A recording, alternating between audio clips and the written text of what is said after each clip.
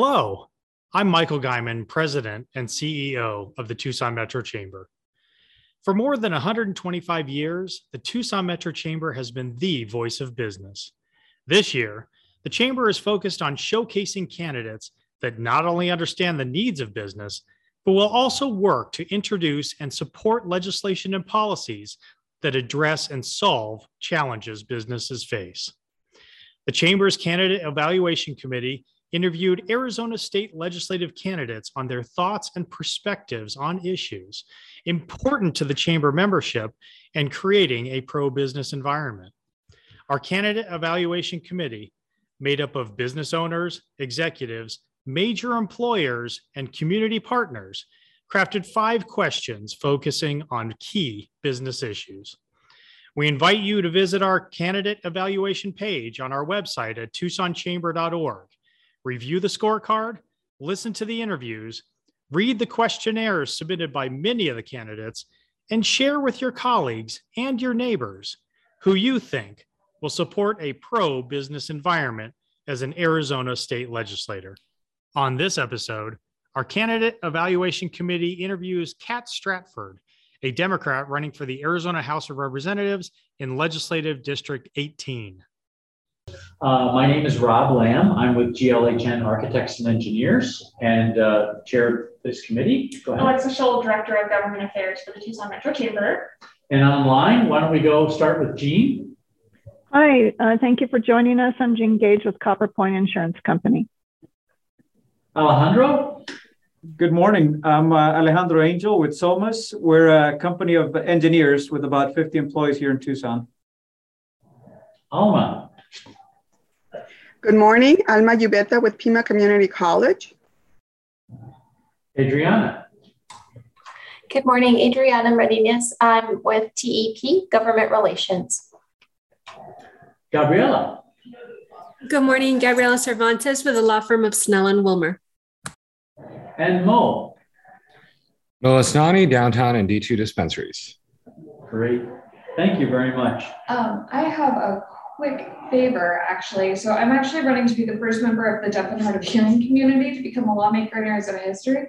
Is there any way that we could put captions on the screen? I think there is. Thank you for that. Let's wait. I think Zoom does have that capability. They do. Do you know where it is? So whoever's hosting has to put in that you can use closed captions and then select the closed caption option. Okay. So Rob will be asking most of the questions. Okay. I'm sorry I don't have that set up.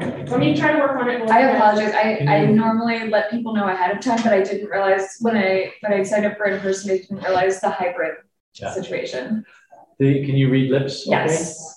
Okay. And I'm using hearing aids. It's actually part of the reason I was delayed this morning. Was left the house and realized, oh my gosh, hearing aids, they might be nice for this. Why don't you go While we are, why don't you work on that? While we're moving forward, I've got 5 questions that I'll ask and you can give a response to. And then if we have any time left over in the 20 minutes, then I will we'll open it up to the rest of the committee for any follow-up questions. Fantastic. Does that work? Yeah. Great. So if you can briefly describe your educational and professional background and how they have prepared you to serve as an elected official. So my background is mostly working on various campaigns. I've been working in politics since 2016. But prior to that, and even during that, I was also working as a server. I'm a single parent, and a lot of my experience is about just trying to make ends meet as a parent. And I'm hoping to bring actually lived experience to the legislature, because, I think that it's very important to have people with backgrounds in the legal expertise in business. I also think it's really important to have people who have been turned down for food stamps in the past to bring those experiences. My educational background is pretty simple. I graduated from New School for the Arts and Academics in 2004 with a major in integrated arts, and then completed 2 years at Pima Community College with a background in writing, psychology, and paralegal studies. Great, thank you. Next question is, can you talk about a time where you had to build consensus around a specific issue? What type of leadership style did you use? So my leadership style is very much in trying to create compassion and empathy and understanding.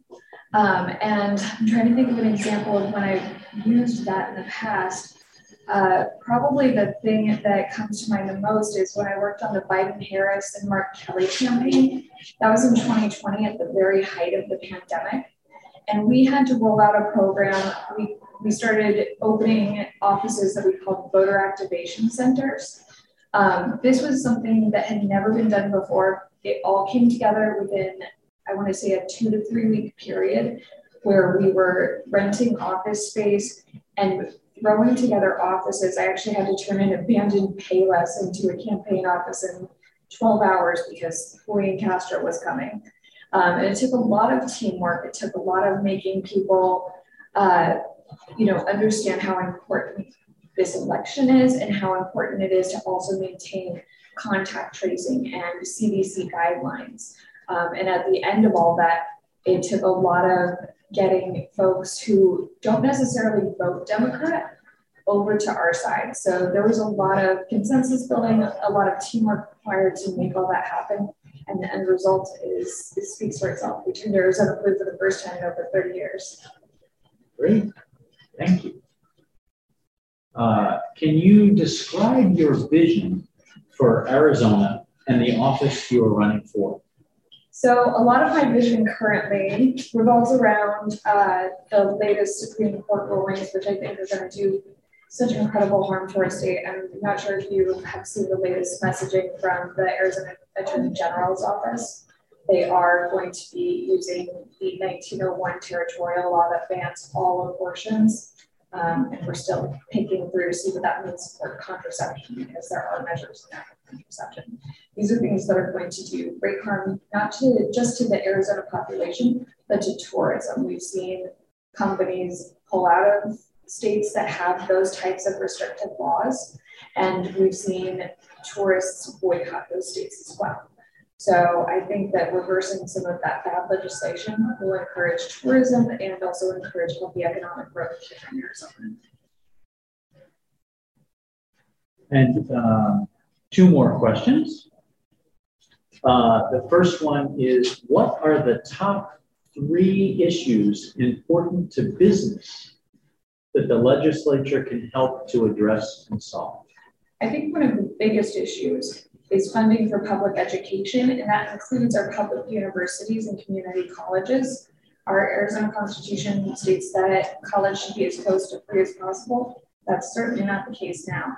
And Pima Community College could be offering a lot more, like not just Pima Community College, but all community colleges and trade schools could be offering a lot more if we had that funding there to make those programs more accessible. This would create a stronger workforce, and then investing in schools all the way down from pre-K on up through 12 would create a more sustainable future for families to want to move here, settle down here, and for businesses to want to grow their business here. So education. Education. Oh, I'm sorry. 3. Yes, for top 3. 3, top 3. I'm clearly undercaffeinated this morning. I apologize. So also fighting climate change and conserving water is going to be critical. We are in a water conservation emergency that is happening right now. So we need to be expanding our water management areas so that we can actually see where our water is going and what use of that water is not sustainable. Looking at agriculture. And then my third most important priority is just protecting civil rights. Recently, we've seen the Arizona GOP attack trans youth, voting rights, and reproductive rights. And those are going to be really critical pieces just for Arizona's sustainability in the future. when we have those infringements on rights, it really does, it halts tourism, it halts business growth, and it hurts the populace in general. Great. Last question. How would you ensure that the needs and wants of the business community in Southern Arizona are recognized and heard at the state capitol?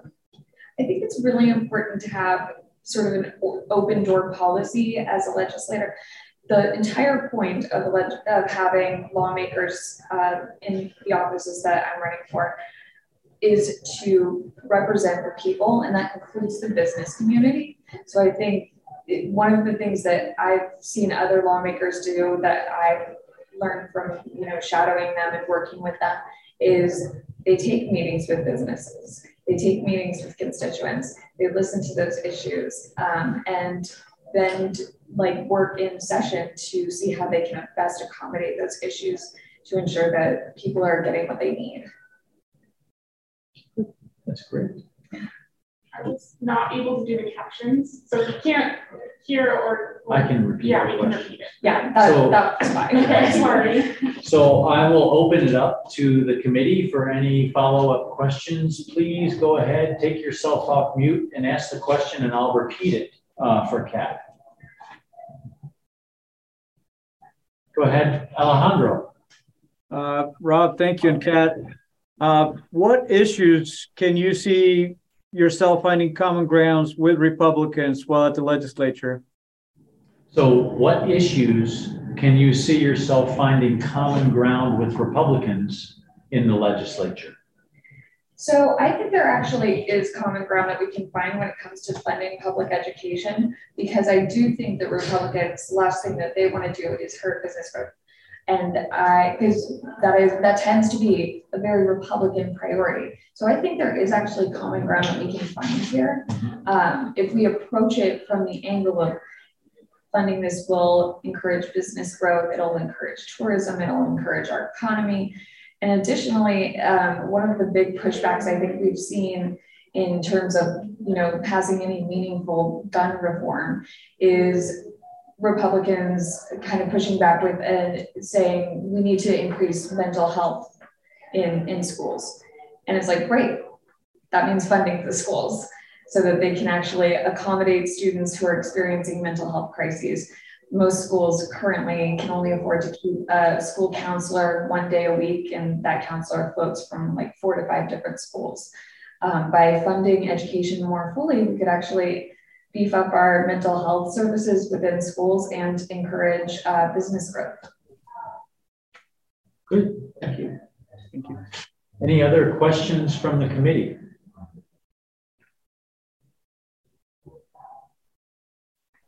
Jean, go ahead. Hi, thank you for being here today. Can you address your opinions and thoughts of what we can do to improve our infrastructure in Arizona?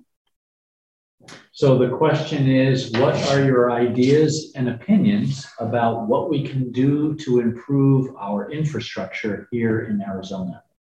Well, I think, bottom line, we definitely need to be funding our highways. And there's an acronym for this, and I can't remember what it is. But yes, HERF. I'm like, it's not HERF. So I think, and that's something that Republicans have kind of nibbled away at over the years, which really hurts tourism. It really hurts, our infrastructure and our ability to build up our cities and businesses. So I think, that needs to be a priority in the legislature. And specifically to more specifically. Oh, okay, more specifically.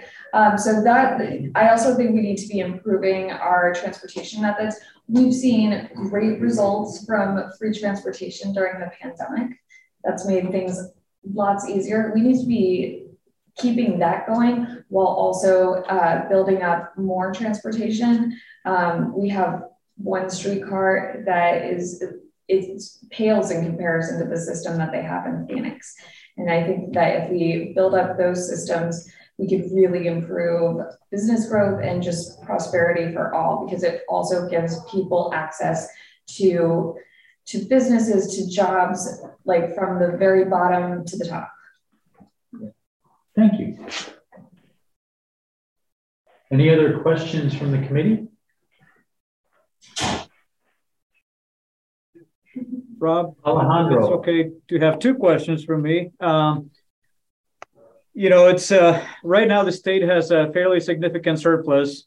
So it's a two-part question is, one, do you think it's being spent responsibly? And what would you do different, trying to anticipate what's coming in the economy or what may be coming? So the question, if I hope I get this right, Alejandro. Yes, sorry. There's currently a surplus in the budget right now. And two questions. One, do you think it is being spent responsibly? And second is, what ideas would you have to spend it? I don't think it's being spent responsibly because we're still sitting on that surplus and it has not changed. Our schools are desperately underfunded. Like I can't stress this enough. We need to be expanding our funding in schools. The situation is pretty dire. We're spending twice as much per prisoner in our state than we do spend on students. And that really shows where the legislature's priorities are. So we need to address that because investing in schools is the #1 thing we can do to create a stronger workforce and a stronger Arizona. Thank you.